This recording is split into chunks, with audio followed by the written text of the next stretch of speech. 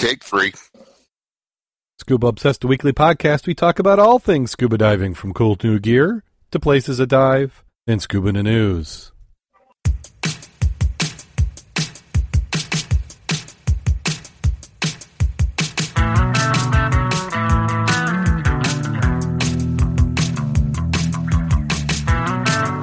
Scuba Obsessed episode 363 is recorded live March 29th, 2018.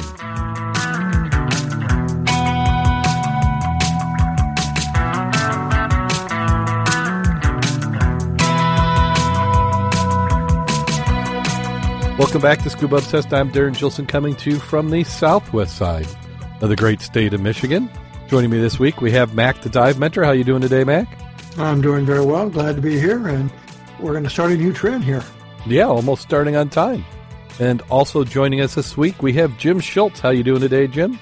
I am doing just great, Darren. Thank you. And Excellent. How are you, since Kevin's not here? I'll ask. I'm doing great. I was going to say I have tomorrow off, but I don't. I think I'm the only person probably in this side of the state, other than probably police officers and nurses, who are working. I'll be working. You're open for Good Friday? Oh, yes. Oh, excellent. I see. I just need to find a good reason to play hooky. You got to go pick up a scuba tank. Yeah, I do. I do need to do that. Oh, yeah. And then just to get started, next week we will not be having a show. It will be a bye week. I'll be away at a robotics competition, but we should be back. No, we won't be back the following week either. It'll be 2 weeks in a row without a show. I may have to put together a best of show or something just to bridge the gap, and then we'll be back the following week, and then we'll have one more week off. So it is that time of the year. We've got a competition next week for the robotics team, which is the 2 district, and then provided they qualify for state, that will be the following week, and then Worlds is 2 weeks later. Well, hopefully you guys will work your way right on up. They're looking pretty good this year, so I feel confident about state. I think we may already have more than enough points after the first event to qualify. Great. Worlds is not a sure thing, because how they do the points is they triple the scores you get at state, and then that gets added to the previous points to qualify for Worlds. So we'll just have to see. But I'm feeling good. The kids got a good robot again this year. Well, let's go ahead and jump right on into the news. I'd like to thank everybody who's in the chat room. We have Derek who's hanging around and listening online. If you want to know how to listen online, you go to the website, and we will have links to our, I was going to say Slack, but it's not Slack. It's Discord. So we use Discord chat room and record, and then you get to listen live as we're recording, and then you can participate, paste things in, try and distract us, which is not too hard. The first article we have is a follow-up. The Outer Banks shipwreck won't be disturbed by new bridge over the Pimlico Sound. Pimlico. Pimlico? Pimlico. P-I-M. Pim. Is it P-I-M? It says P-A-M. As far as I know, they pronounce it Pimlico. Okay. Well, I go for that. I always pronounced it Pimlico. Maybe I'm wrong. I'll go with your version. It's April already. I mean, I've probably been wrong once this year so far. I don't believe that. A bridge set for construction this year will pass directly over the remains of a ship that found kamikaze aircraft in Okinawa near the end of World War II. The 2.4-mile span will stay on the same path as planned, and the metal carcass with a surprising backstory will stay there as it has been since the 1960s. Some locals thought the vessel hauled gravel. Others theorized it might have been a repurposed craft, perhaps used by the Coast Guard, but the dimension and other clues showed the ship was once called the USS LCS-123, said Nathan Richards, head of Marine Heritage Program at the Coastal Studies Institute in Wenchisi. In the day, the ship was a force to be reckoned with. There was barely enough room to walk around the weapons on board. It was maxed out, full of weapons. Richard, underwater archaeology students at the East Carolina University study and mapped the wreckage last year. The North Carolina Department of Transportation funded the work because the wreck sat where a new bridge would go. There would have been money to study the remains of what was believed to be a barge, Richard said. Turns out the wreck was eligible to be listed in the National Register of Historic Places. Proposed bridge would pivot from NC-12 north of Rodinath, arcing south to Pimlico Sound and reconnecting the highway within the village. It will bypass the part of the highway vulnerable to ocean overwash. The state is funding the $145.3 million project. Richards dug deeper to find out how the boat ended up about 1,000 feet offshore in 3 feet of water. The W.P. Hunt Oil Company in Virginia bought the vessel from the government surplus in 1947, modified it to haul petroleum products, renamed the Hunt Brothers No. 10. The vessel plied the waters of coastal Virginia for nearly 20 years. Then it disappeared from government records, Richards said. Richards spoke with the son of an oil company owner who remembered the boat and that was possibly sold in the mid-1960s to prominent Dare County Daniels family on the Outer Banks. The ship was likely purposely grounded in the late 1960s to work as an anchor to dislodge gravel barges beached near the shoreline. Photos of the 1970s showed the boat in decent shape, protruding above the water. Virginia pilot photographer Drew Wilson snapshots of it in the 1980s and later. The rusted, broken-down hull, believed to be a gravel barge, had a more important story to tell, uncovered because the wreck sat in the path of a bridge. So what it sounds like is that they sunk this to use it as an anchor point to haul barges that were beached. Did I get that right? That sounds correct. It's like they use the Ann Arbor for a breakwater for the nuclear plant off South Haven. Yeah, gave it a little bit extra life. So that's what it ended up being. That's a follow-up to an article we had covered earlier. And this next one, I'm not sure if it's true. I've tried to verify. The website it's found on is ebombsworld.com, and it says a scuba diver is hospitalized after he tried having sex with a giant clam. And it says, who would have thought the idea would have backfired? Scuba diver is being hospitalized at Kaua's Hospital on the island of Hawaii after he inserted his penis into a giant clam while recreational diving. Sean, 22, was transported to the hospital after suffering severe breathing complications, vomiting, extreme swelling, and low blood pressure. Doctors believe physical contact with giant mollusks may have triggered his allergy to seafood and exposed him to high levels of arsenic. The scuba diver, whose condition has stabilized, said he inserted his penis inside the clam as a prank to impress his friends. Thomas Meyer: it was just a joke at first. My friend was filming, so I wanted to impress him and put my member into the clam, but then it just wouldn't let go, he told reporters. The amateur diver also admitted he was still hungover from the night before and consumed GHB and ecstasy, which impaired his judgment at the time. It didn't hurt anything. It didn't hurt or anything. It felt warm and cozy inside the clam, but I was afraid my oxygen reserves were getting low, he admitted. Now, does Dan, I don't remember seeing it, but do they recommend those pharmaceuticals he was taking? I don't remember seeing those GHB and ecstasy. I don't remember those on the PADI course. I would tend to believe that those, were not necessarily encouraged to be partaken of or diving within 48 hours afterwards. Yeah. Maybe that needs to be a new warning on the bottle. Taking this may cause you to have sex with clams. After eventually releasing himself from the clam, the young man was later developed a severe allergic reaction and was rushed to the hospital. A doctor believes that the diver's body reacted to digestive enzymes in a giant mollusk, which is possibly trying to digest the man's genitals at the time of the incident. He admits it was the first case of this kind he's seen in his 22 years of practice. Allergies to seafood are fairly common and usually occur after ingestion of the fish or shellfish, not after sexual intercourse with it, he told local reporters. Well, did the clam have any adverse effect? Yeah, I think PETA should get after this guy. A fatal incident occurred at the Waikiki Aquarium in Honolulu in 2014 when an aquarium employee put his head inside a giant clam and lost consciousness before he could be rescued, confirming the local reputation of the mollusk as the killer clam.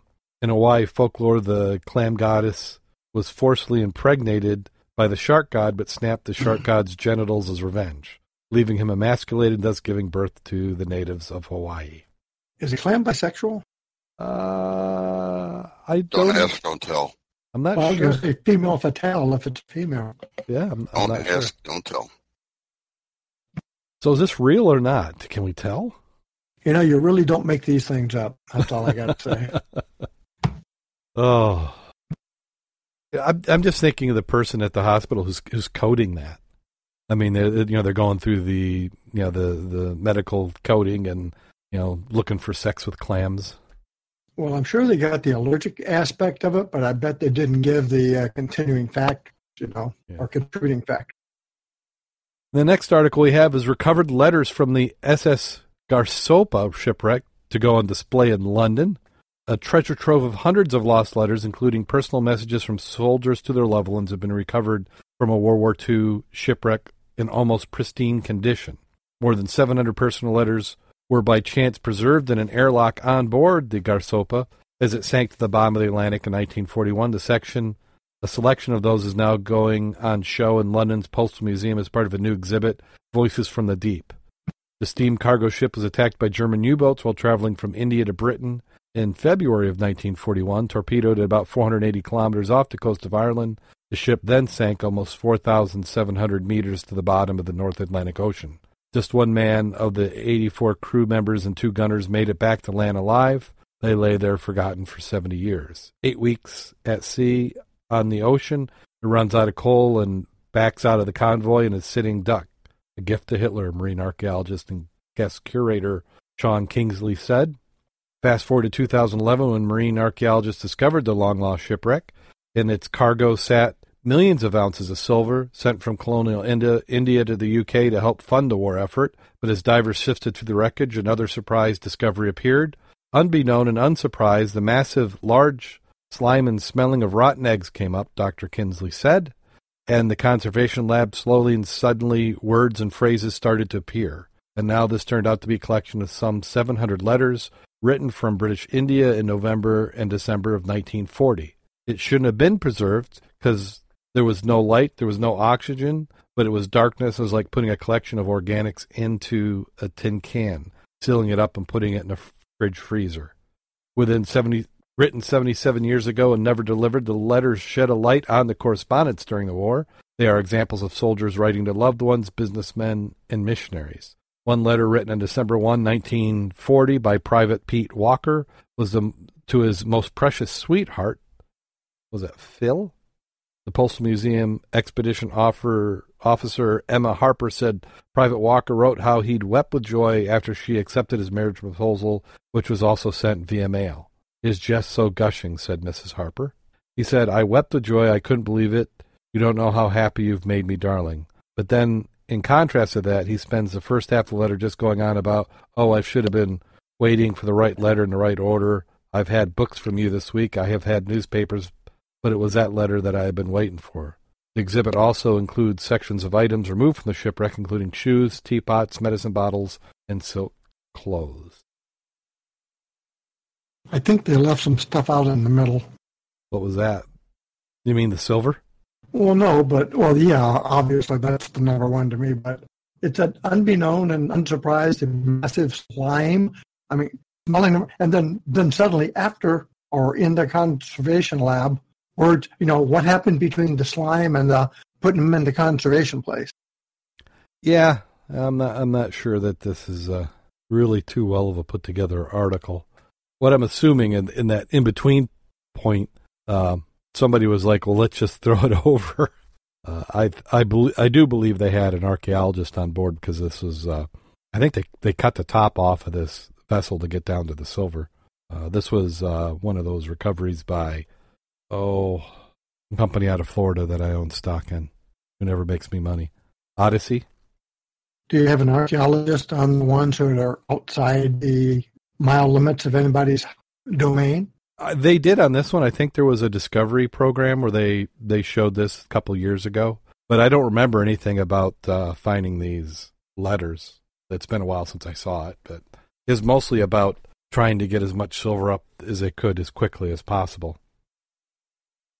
I guess it's not cheap to run one of those big boats and have a couple ROVs running around. I think. And then we have a Saudi woman scuba diving pioneer strives to push forward the kingdom's tourism plan.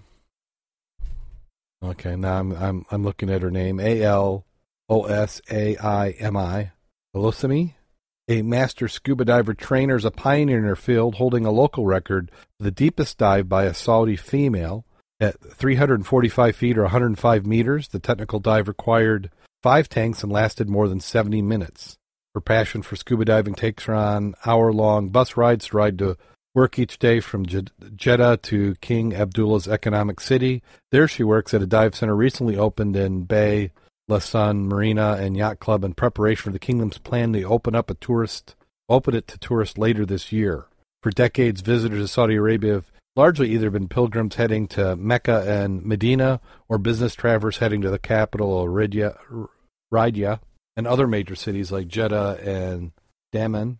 Saudi Arabia's 32-year-old heir to the throne, Crown Prince Mohammed bin Salman, is trying to change that with the introduction of tourist visa. Tourism has been promoted as a way to create more jobs for Saudis, attract foreign investment, boost the economy, and further improve the country's image abroad. Tourism officials said the country isn't targeting mass tourism, but select tour groups interested in nature, diving, hiking, and cultural sites. Saudi Arabia is a Muslim country that hosts 2 of the holiest sites in Islam, and these facts need to be respected whenever tourists travel around, enjoy themselves, and engage with people, he said. The government Sovereign Wealth Fund, which the Crown Prince oversees, has identified 250-kilometer stretch of the Red Sea coastline that it plans to transform into a global luxury travel destination with diving attractions and a huge nature reserve. The fund says the area will be semi-autonomous destination governed by laws on par with international standards. The Red Sea has also cited an ambitious $500 billion project called NEOM, an independent economic zone in the corner of the country near Egypt and Jordan that sits on 26,500 square kilometers of untouched land, an area bigger than the U.S. state of Maryland. Prince Mohammed says he envisioned it as a hub for technical innovation that will create jobs and attract investment. Prince is trying to shake off the old stereotypes of Saudi Arabia. He brought back musical concerts after a 2-decade ban. He promised to return to movie theaters, and he's behind a decision to lift the ban on women driving in June. One lesser-known change has already been a huge impact on Elosimi's life. She says the Saudi border guard no longer stops women from going out on boats without a male guardian, such as a husband, father, or brother. Rather than do shore dives, she can now explore the waters freely. Egyptian trained Tamer Nasser, who worked on Egypt's Red Sea resort city of Sharm el-Sheikh for more than 20 years, said it could take divers years to map out Saudi Arabia's nearly 12,000 kilometer of the Red Sea coastline. They have here a huge area to discover, he said, adding that divers from Bay La Sun Marina have already found a number of underwater wrecks and dive sites that could draw tourists. Diving remains rare among Saudis. To connect with other female divers in Saudi Arabia, she created a group called Pink Bubbles Divers and organized a day in Jeddah last year for women to dive together and enjoy a private day at the beach. Once the ban on women diving is lifted this summer, she plans to take a road trip with friends to discover the new dive sites further north. I used to feel bad because I know the Red Sea in Egypt more than the Red Sea in Saudi Arabia. Now I have the opportunity to see these places in the reef. So here's the thing. Once the ban on women diving is lifted this summer, well, I think that could have been a little bit of a detriment to your dive industry. And I'm wondering how many women are going to want to go to Saudi Arabia to dive. I mean, do you want to have to wear a headscarf every time you're not underwater? Well, she's not wearing one. Oh my gosh, they're going to send somebody out after her. Let me see in the photos.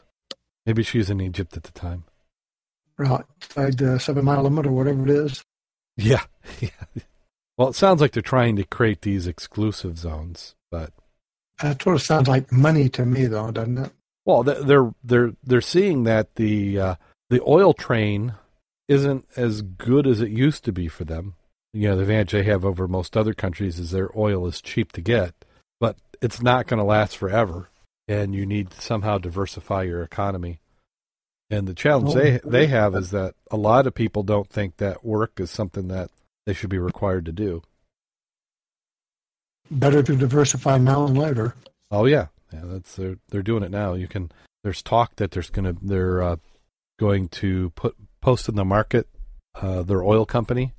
I don't think they've picked the market yet. I think New York and London are the final 2 locations for that. And that's expected to have a market value over $1 trillion.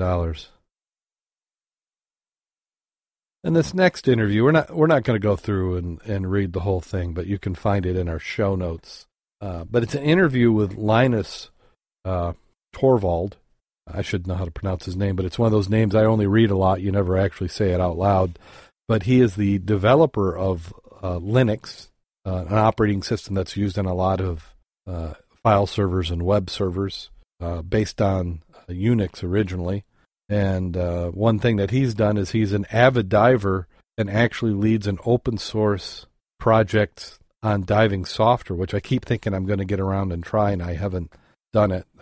It's called Subsurface, an open source utility for dive logging and planning. So it's something I need to try that out, as adverse as I am to actually doing any sort of dive logging. But by looking at the screenshots they have in the article, it looks pretty good. Here's an expert. I had no interest in planning. I just wanted to be able to see my dives with some reasonable overview format and get a profile and gas usage. I had been annoyed by all the crazy XML I saw, so I wanted to save our format to be saner. I stuck with XML initially. That changed when we did the cloud saving with Git. I got rid of most of the nastiest, crazy stuff so that XML files Subsurface would at least be somewhat legible. Eric in the chat room is saying, what screenshot? Neglected to paste the show notes slips into the chat room. Well, Derek just put a nice picture in of his beach where he's diving. Well, that looks nice. Looks darn nice. Looks like Lake Michigan. Kind of does. Some boats sitting out there. It was interesting reading the rest of the article, though, talking about his what he liked and didn't like and how he got his training, how long it took him, and finally got a dive buddy. Yeah. Yeah, you can relate to a lot of that.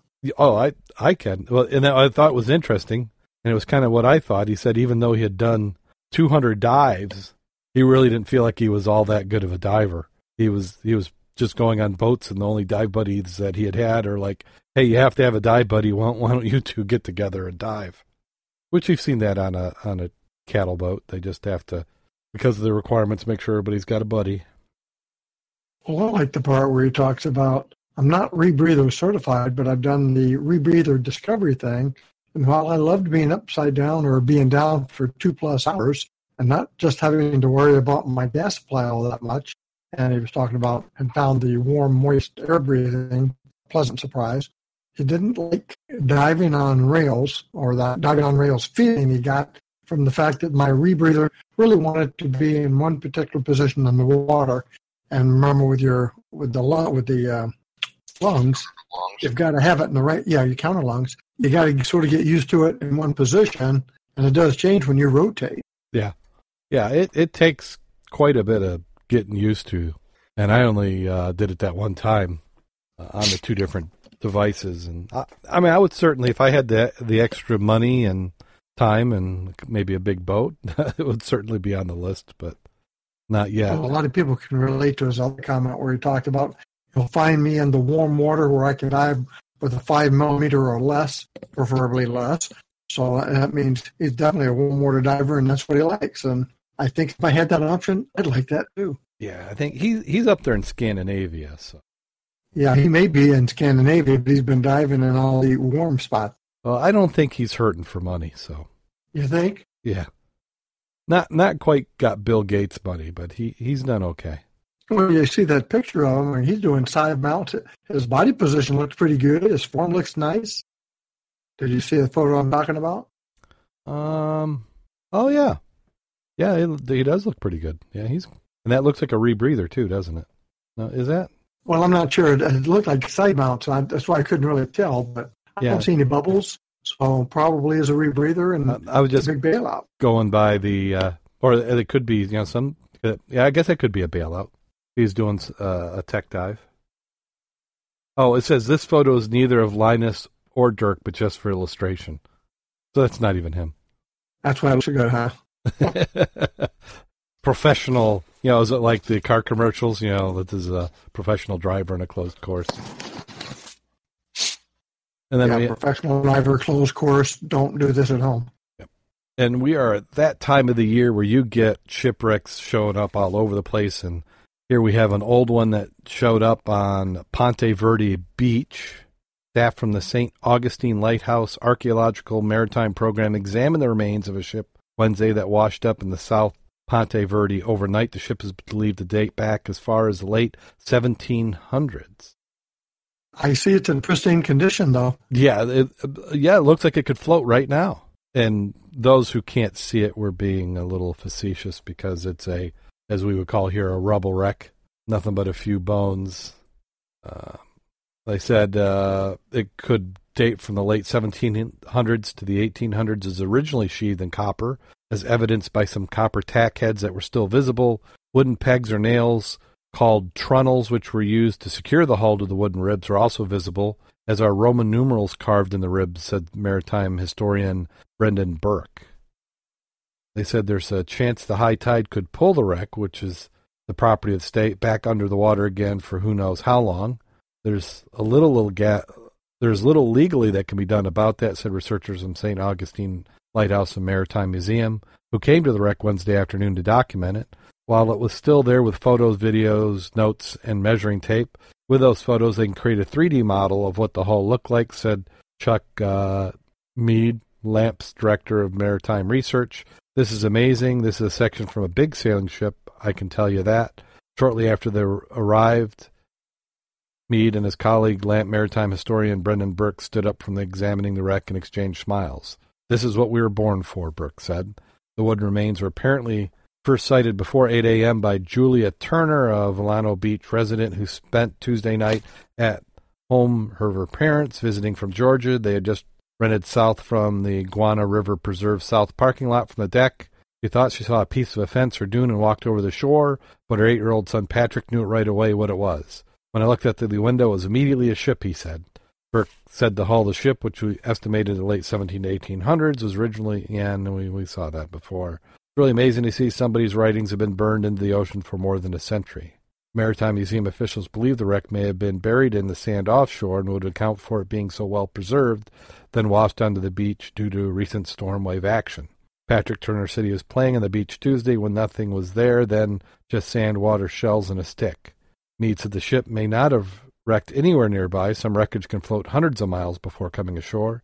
St. Augustine Lighthouse and Maritime Museum staff have logged and investigated dozens of shipwrecks on St. Johns and Duval counties since its founding decades ago, including remains of hulls exposed along beachfronts by passing storms. This wreck rested below the high tide line, and even several hours before high tides Wednesday afternoon, waves washed up against it. 3 pieces of wood from the old boat were scattered several yards away further up the beach. Mark Anthony, a treasure hunter and salvager who runs Spanish Main Antiques in St. Augustine, was dismayed as he watched the ocean threaten the ship again. He's been there most of the day and said that waves had already broken off part of the main section of the wreck, and that's what I'm worried about right there, he said as a wave reached up the sand, covering the shoes and bouncing off the hull. He vowed to stay with the wreck as the water rose. If people care so much about history, let's do what we can to preserve it, he said. Nancy said he'd never seen an old wreck this large and well-preserved, pushed up the beach for anyone to see. To me, this is a bucket list check. So well-preserved. I was curious about some of the comments about that. You know, when you have a wreck with a car and you have a car door laying off to the side, is that car wreckage or is that a door from a wreck? If you have, you know, in good condition, I'm looking at that and I'm not quite sure I believe the aspect in good condition. And again, is it a hull or is it part of a hull? What is it really? I would say that is parts of a hull because it's not the whole hull. But when they say hull pristine, it's like I have problems with that because it ain't. No. And then again, you know, he's worried about the water. Well, Mother Nature takes precedent over state law. Right. She wants it. She's got it. Well, could you imagine? Okay, let's conserve this. Okay, $1.5 million later, you have to. Who's going to go to a museum to see that?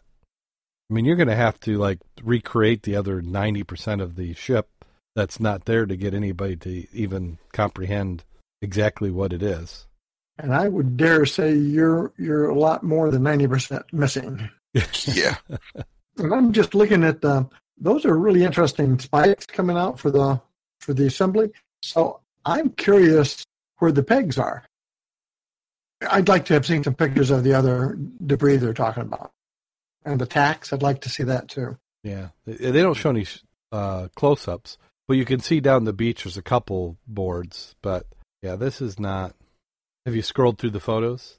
No, I was just taking a look at that one particular one. Yeah, there's arrows on the right and left. I'm just smart enough to find the arrow, yeah. Now I'm going to look at the other ones. But that would look like it's been exposed before and dried on the second picture. Uh-huh. Like the dry cracks on there, it looks like it's been dried, re-wet. Yeah, the question is, did it wash up or did it just uncover the sand around it? Right. Had it been sitting there and the sand's just now been moved off of it. We've got that same situation with that wreckage on the north side of the pier. Yeah. You and I went out and measured a few years ago. Yep. Yeah. Well, this is definitely a hull structure. You can see there's no knees on it, but you can see the arc already. Yeah, and inner and outer. Yeah. And looking at the metal pieces there, you could probably do a little bit of review and see how they were fabricated by looking at the metal consistency, what kind of strands, what kind of erosion they're having on it. To give you a little clue. Do a metallurgy analysis of them to determine how old they are and where they came from. Yeah. Just like if you do carbon dating on wood, you can do that same thing with metal. And I'm looking at that second picture, the close-up, and now that I look at that doesn't look like metal, does it? Take a look at the second picture where you get the close-up of the knees. That almost does look like wood pegs. I wish I had a better picture. Now that's interesting. Yeah, I think they are wood pegs. There are. I just captured it, blew it up, and you can see the wood strains. Now that is interesting. Mm-hmm. But again, I preserve parts of it. That definitely would help with dating. Yes. Yeah. Have to see if we can follow this one a little more. Yeah, hopefully they find something more out about it. But I agree with you. The pristine, I'm guessing they're saying that that's relative to what they see. Or something that's better than nothing. Yeah, I like the part about the wood part. Let's see. How many more do we got? I think that's it. Yeah, I think that was the last one. We ran through them.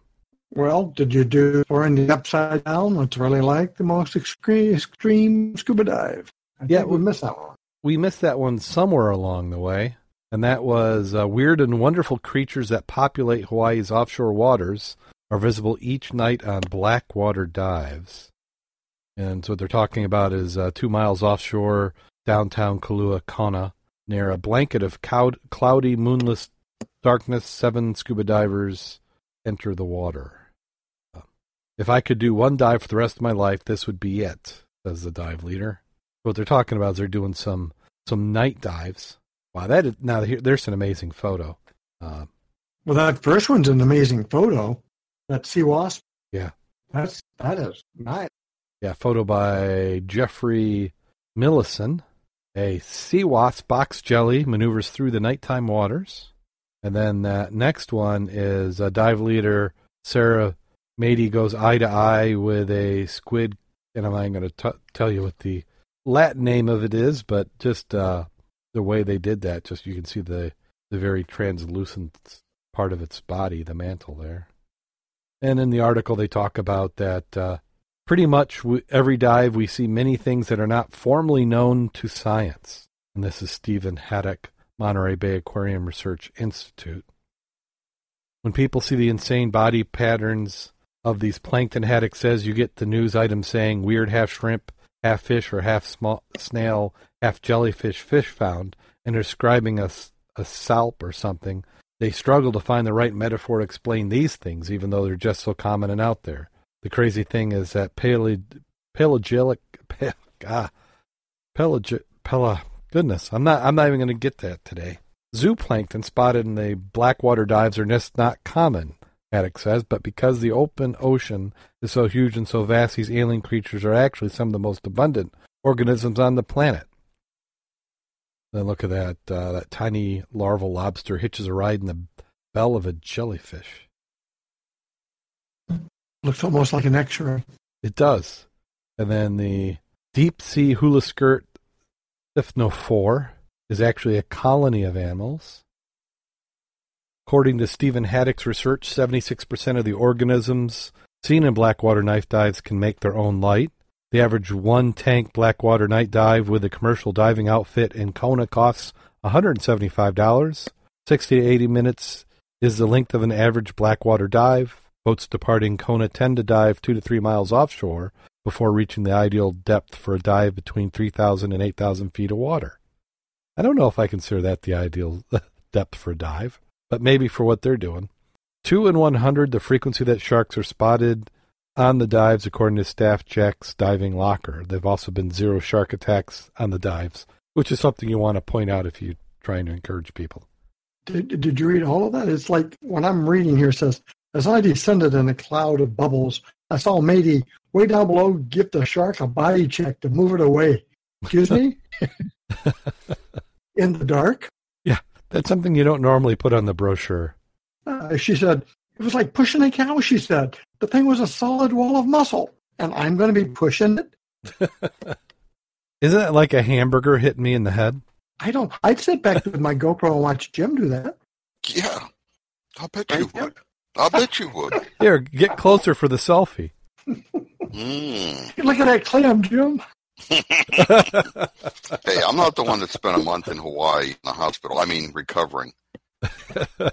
Wait a minute now. That's right. We do know somebody who just got back. Maybe the name and age were changed to protect the innocent. The guilty? Or the guilty. It's being optimistic. Well, that does it for Scuba in the News. I think that was kind of an unusual collection. Yes, Jim? I was pulling on Kevin here and doing some research. Uh-huh. That first ship that we talked about, the USS LCS 123. Yeah. I looked to see what LCS stands for, because I always wondered. And it stands for Landing Craft Support. Large. Or at the time, it stood for Landing Craft Support, LCS. As opposed to LST, right? As opposed to LST. Transport. Yep. Or LSH, Landing Ship Heavy. LC is Landing Ship, LC is Landing Craft. I remember my dad used to talk about back in the day. Actually, LST is Shark Landing Ship Tank. You're saying about your dad? Yeah, I remember back in the day, and this is in the 40s, when he said they'd go out and they'd practice their coming over the side of the ship and the landing nets to get into the LSTs. Doesn't sound like a fun thing to me. I mean, maybe in peacetime, but not if you're never going to shoot at you. Yeah, I don't think I'd want to pilot one of those either. No. Because reminds me of the work that Ralph did a few years back, mapping all the wrecks and wreckage along the beach in Normandy. You know, for the first time, they went back and mapped all that stuff. As a side note, did you know that France filed the suit against us to replenish and make the beach like it was before we had the invasion? Yeah. Okay. Yeah. Let's go there. It's like, really? I think if that's the case, you just foreclose on France and call it done. No. We can't do that because they're going to charge us lease for all the space that's being taken up by the dead soldiers who are buried there. Oh gosh. No, well, we just lost all our listeners from France. Yeah, moving right along. You mean both of them? Yeah, the two of them. Well, we've only got 7 listeners, so. Yeah, okay. Hey, I want to set up a road trip. Sure. I want to go back and dive the USS San Diego on August the 9th this year. August the 9th. Where is the USS San Diego at? Off Fire Island. I'm sorry, July 19th. Oh, July 19th. July 19th. We got to mark that date. That's the 100th anniversary of the sinking of the USS San Diego off Fire Island, New York. or Sandy Hook, New Jersey. You can get there either way. I dove that wreck when I was living on the East Coast, and this will be the 100th anniversary of it sinking. And How deep is it, and what shape was it in? It's 100 to 110 feet, completely upside down on its stacks, and it was an armored cruiser that sunk in World War I. Hit a German mine in the shipping lanes outside of New York City. They always said it was basically sitting on the guns. When we drove it in the late 80s, mid 80s, it was upside down, sitting on the gun turrets.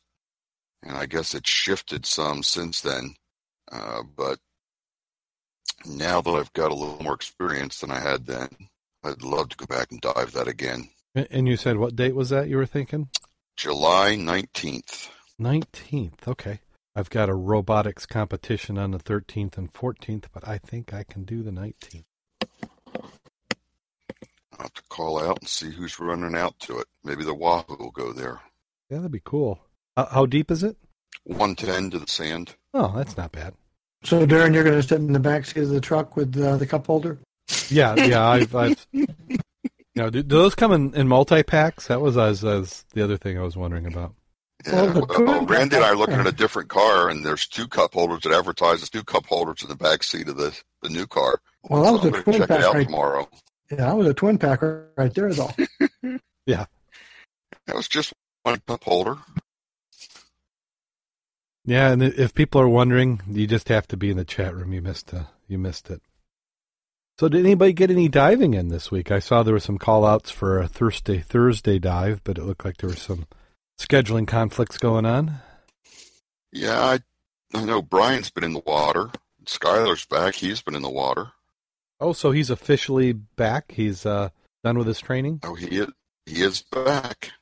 Yep, school is over. They got their little diplomas, and I'm not sure how they're scoping around for jobs, or maybe they're just pulling heels for a little bit. Well, Skylar is looking, and Jeremy got hired. With? Local firm, salvage firm. Our UCI? No. Our other guy who is... Mm-hmm.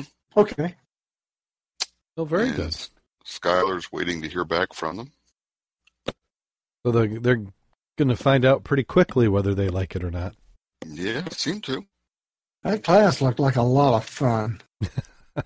I mean, it's always work, but you feel good when you try something new like that, then you're successful. Yeah.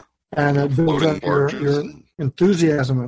Mm-hmm. Floating barges and stuff. Skylar said he got to do a lot of very confined space work. Well, they probably saw him coming and went, oh, yes, we've got just the perfect spot for you. Yeah. Well, I told him before he went out there that, being that he's not a really oversized individual, that could be a very special niche for him that would demand a higher price to get into those really tight spaces that a lot of other people could not get into. Mm-hmm.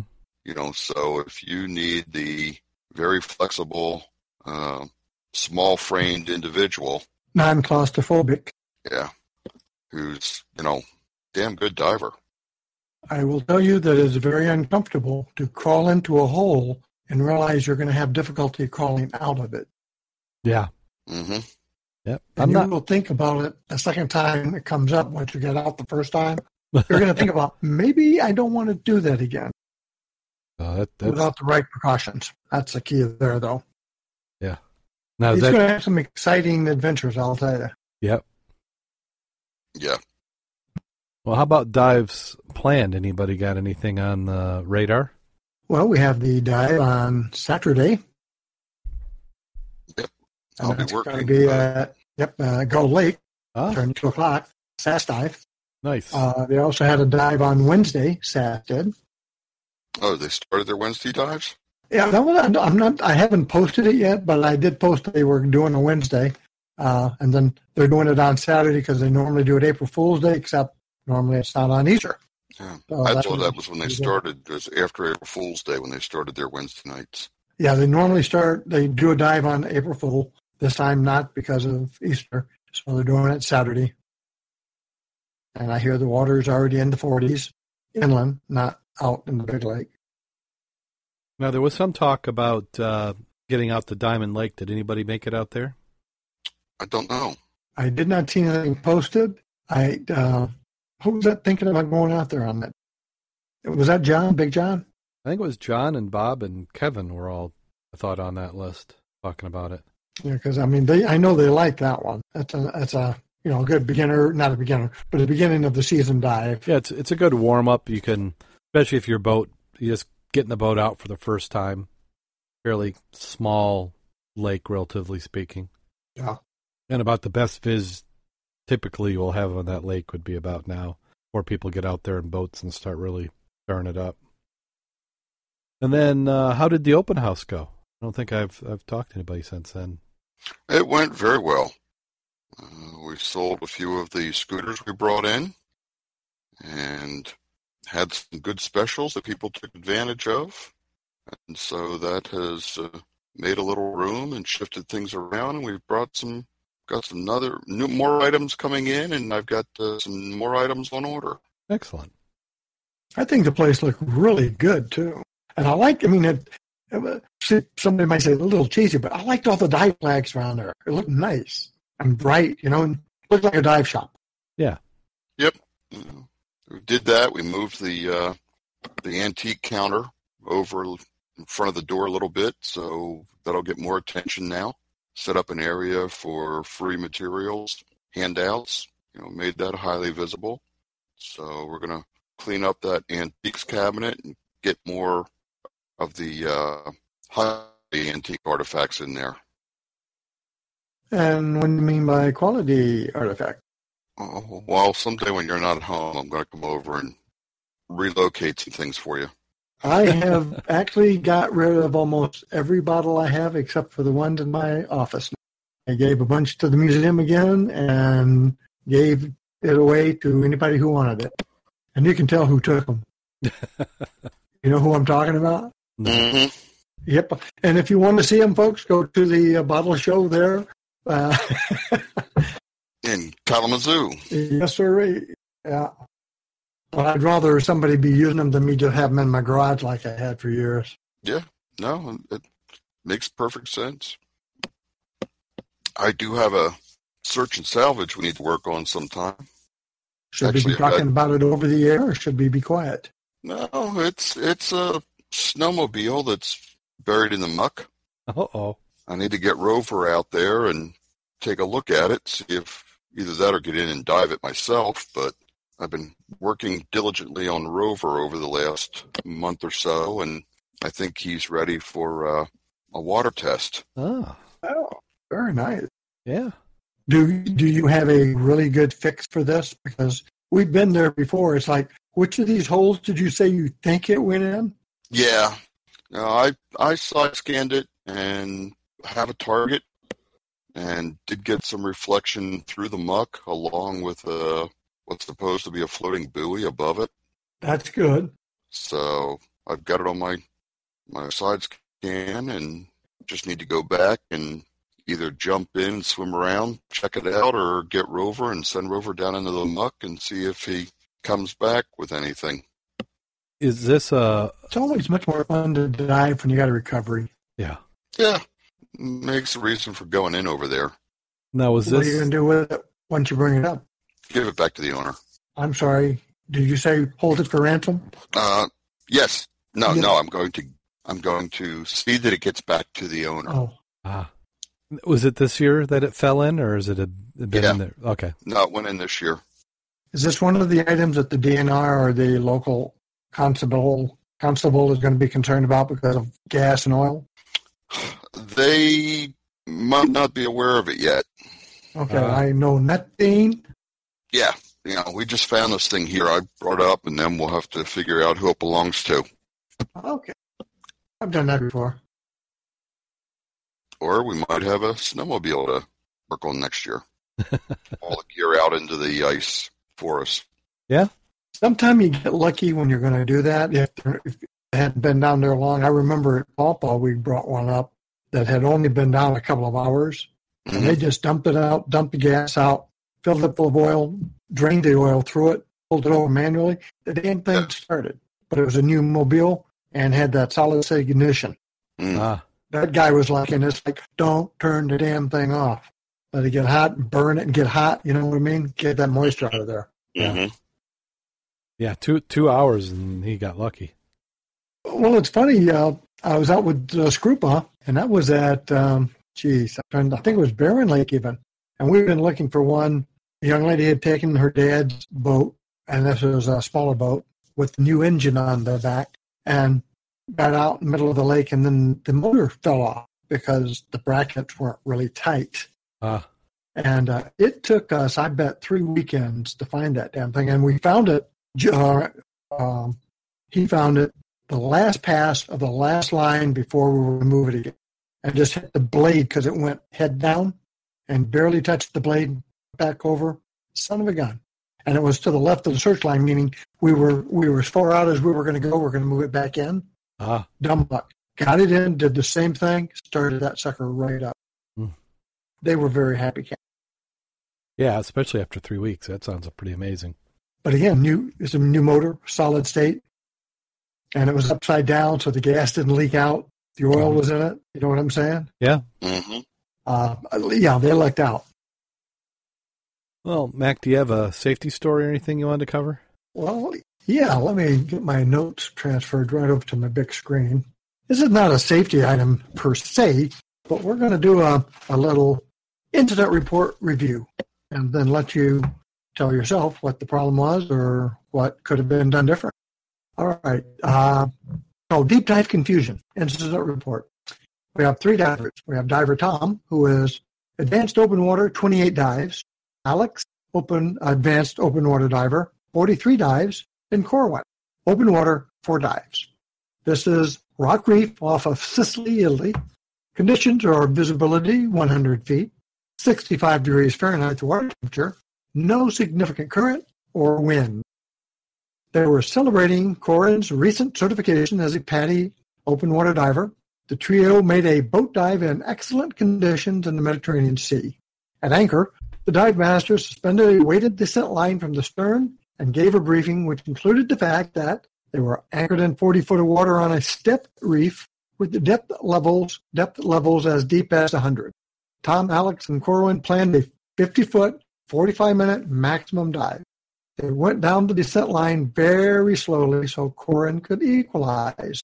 It took them 10 minutes to reach the bottom, where they moved a short distance from the line. Suddenly, Alex pointed urgently at her computer, which showed 95 feet. Barry checked his and shrugged. Corwin grinned awkwardly. Tom signaled for them to swim towards some fish activity, but Alex indicated she wanted to stay near the line. Okay, Tom signaled. Then we wandered around the vicinity with not much to see until Corwin flashed his submersible pressure gauge showing 1,200 pounds. Trio went to the line, slowly ascended the line, hit a safety stop, and surfaced after a short, not particularly fun dive. So the question is, what did they do wrong, or did they do anything? Now, I can answer, or anybody want to make any comments? I mean, I can guess. They didn't They didn't follow their dive plan. All right, yeah, that's correct. They went deeper than they thought, than what they had planned to do. Right. And that was one of the 2 majors, don't you think? Yeah. Did not follow their dive plan. It was 50. They're at 98 right off the bat. I would have thought, go back to 50 maybe? Yeah. Yeah.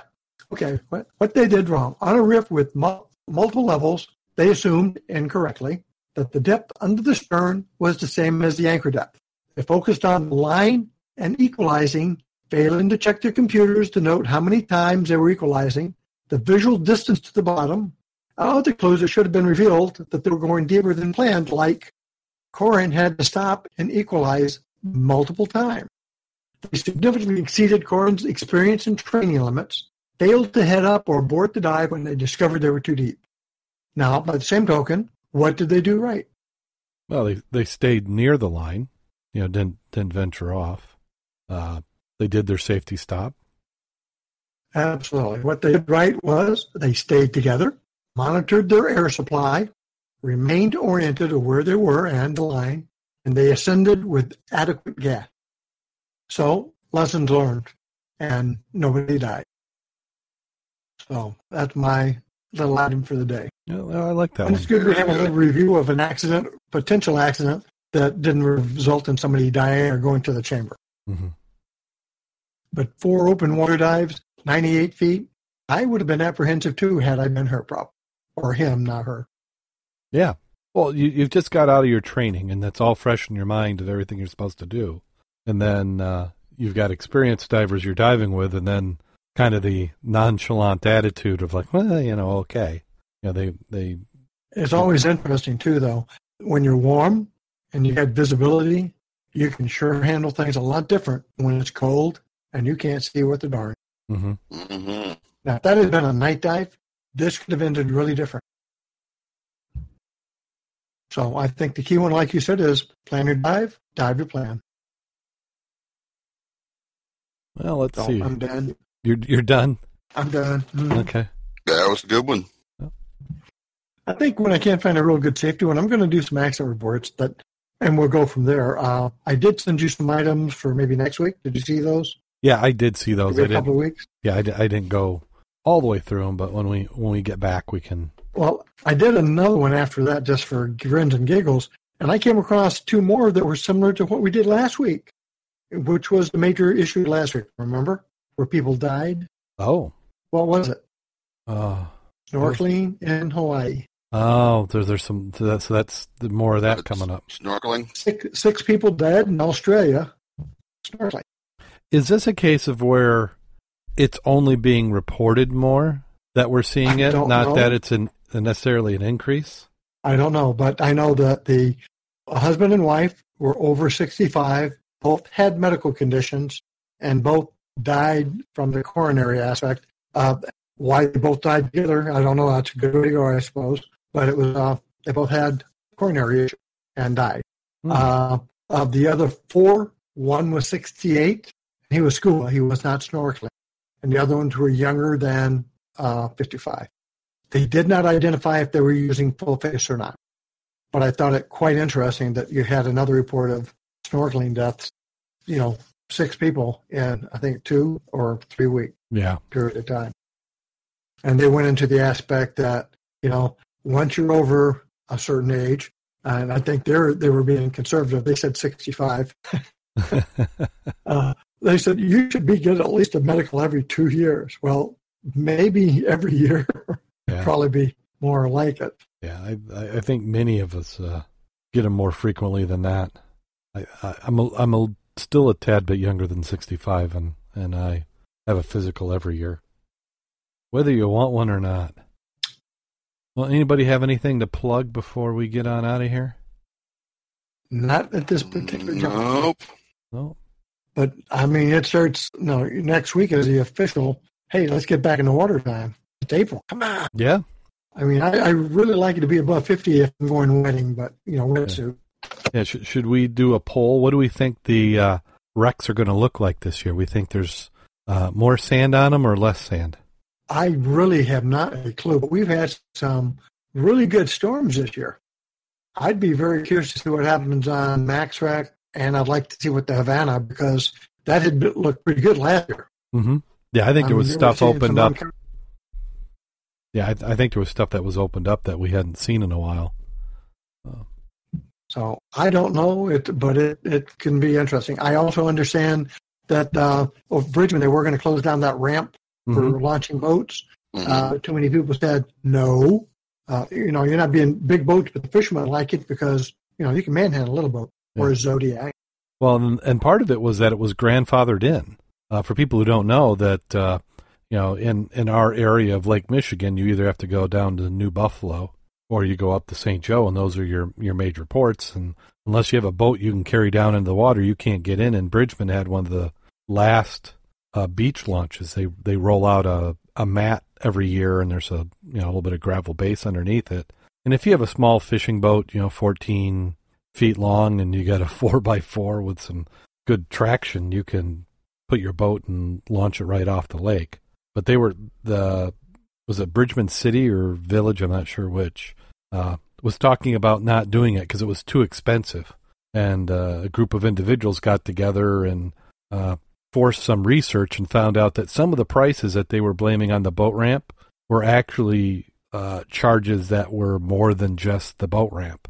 It wasn't that anybody was doing anything underhanded. It was just that's the way, the contract was and how it got entered. The excavation company which brought the gravel also did other things for the park and roads, and it was all under one invoice, and instead of breaking it out individually, it just got all added into the one account, so it made it look like it was a little bit more expensive than it was. And then if you ignored the fees that people were paying to use the ramp, they really weren't spending much money at all on it. So, yeah, I hadn't heard that they had decided to keep it open, but I know there was quite a movement pushing of people in the community into the areas north and south who were wanting it to be kept open. It was grandfathered in, which means that it was before the permitting process, and the thought was that if they didn't do it one year, it would no longer be grandfathered, and nobody would ever put up the money to have the environmental studies and everything that would be necessary to have it put in new again done. Well, you got it, you better use it. Yeah. And you got to admit, though, I mean, if you got a light boat, small motor, and you want to go out to MaxRec, that's the place you want to launch because you don't have to drive, Yeah, I've looked, and and other than maybe Bob's boat, we don't have a boat in the fleet that will is really able to go down that beach. And I even think Bob's might be a little bit large. John's got one. Oh, does he? Oh, yeah, that's true. Oh, yeah. We two guys on each side, and him, we can manhandle that, baby. Yeah, that could be fun. Mm-hmm. Because you could say, okay, everybody else will give you an hour head start, and then you could launch from there and be out in MaxRec in about 7-8 minutes. Yeah, and talking about that, I saw the article in the paper by the Coast Guard and the local Marine Division. They are enforcing the no-go zone around the nuclear plant, 500 yards out from where the intake and discharges are left and right, and that goes out 2,500 feet. And they said whether buoys are there or not, it, don't go there. And I have seen a lot of guys putt right across it. And I'm really curious to see if they enforce that because the fines sounded very high. Not to mention if they wanted to, they could take the boat and things like that. So you think this is the case of the nuclear plants whining about it, so they just decided they had to react? I think it's because of the security aspects that if they know it's there, it's supposed to be, abided by, and the coasties are being notified of something, they will have to respond to it. But the issue is, I would have a launch point there so you could catch them in the act. Mm-hmm. Well, let me rephrase that. They got so many video cameras, you're videoed. Oh, yeah. So it's not an issue now that I think about it out loud. They've got you because they can read your numbers very well from those cameras. Oh, yeah, the cameras they've got are going to pick that up. And that's problem. Day or night, people. They can see who you are. How you really don't want to piss them off. How obvious is that area? I mean, because we're out there quite a bit, but I don't feel like we're in that area. But are we close or far? Or? They generally have the buoys on the discharge, and you can see the swirl for the discharge and the intakes. Okay. Since I haven't. So that's generally, you don't go there. And you know where the boundaries of the plant are. That's where the breakwater is. So when you start coming to plant property, go out a half a mile and go around. Yeah. Because you can see the shoreline, you know where you're not supposed to be at. Mm-hmm. If you're in front, you can look at the plant and wait for the people in the dining area. You're in the wrong place. Yeah. I can remember being in the dining area before that became high security. I can remember back before the fence was up, I first hired in out there and I got a job where they said, go out there and rake beach sand. And obviously somebody was pulling my leg, but it's like, wait a minute, warm summer day? Hell yes, give me that broom or give me the rake. I'll go out there and rake sand. Yeah. Well, I can remember when my dad first started working out there at the nuclear plant, it was called the Employee Club, and I think it was like $10, and they gave you a key, and you would drive onto the plant property, and before you went up to the visitor center, there was a gate the key unlocked, and you could drive your car all the way down to the beach and just... Oh, yeah, we used to have beach parties out there. We had the same stuff. Yeah. If you're an employee, that was a benefit, because they had the, the old big steel ramps they had for landing aircraft on the islands. Uh-huh. See them in the movies. They brought a bunch of those out, tossed them out, so you could drive your whatever you wanted out. Uh-huh. And people would bring their boats. We'd had lots of parties. Once the plant got functional, it's like, okay, now we're not going to do that anymore. No, well. It was fun while it lasted. Yeah. But I thought it was interesting. They put a thing in the paper, and they were really trying to bring people's awareness to it. Yeah, well, it's good that they're going to do the awareness. I like that they kind of highlight it before they start enforcing it. Is that on the charts, Jim? Have you looked at any recent charts? Yeah, the exclusion zone is on there. And there is no excuse because I know Palisades did the same. Yeah. Yeah, if you see the green glowing water, you're probably too close. If you see green glowing water, you're in the Smithville pit.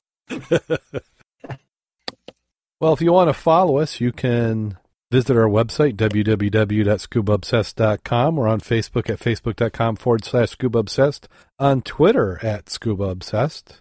We could certainly use your support.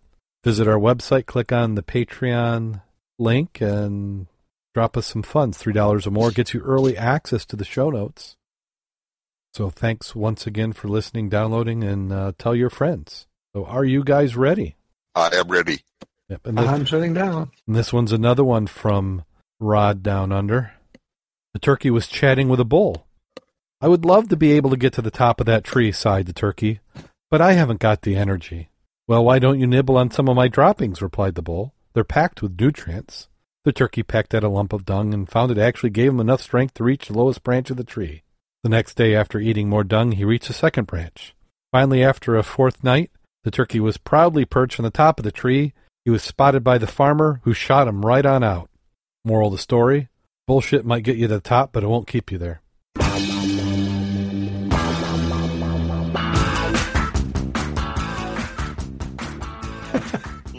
That's a good one. All righty. That's not even a groaner. It's a little bit of that truth for you. So on that note, go out there and get wet. And stay safe. And if you choose to eat BS, well, just don't tell us about it, please.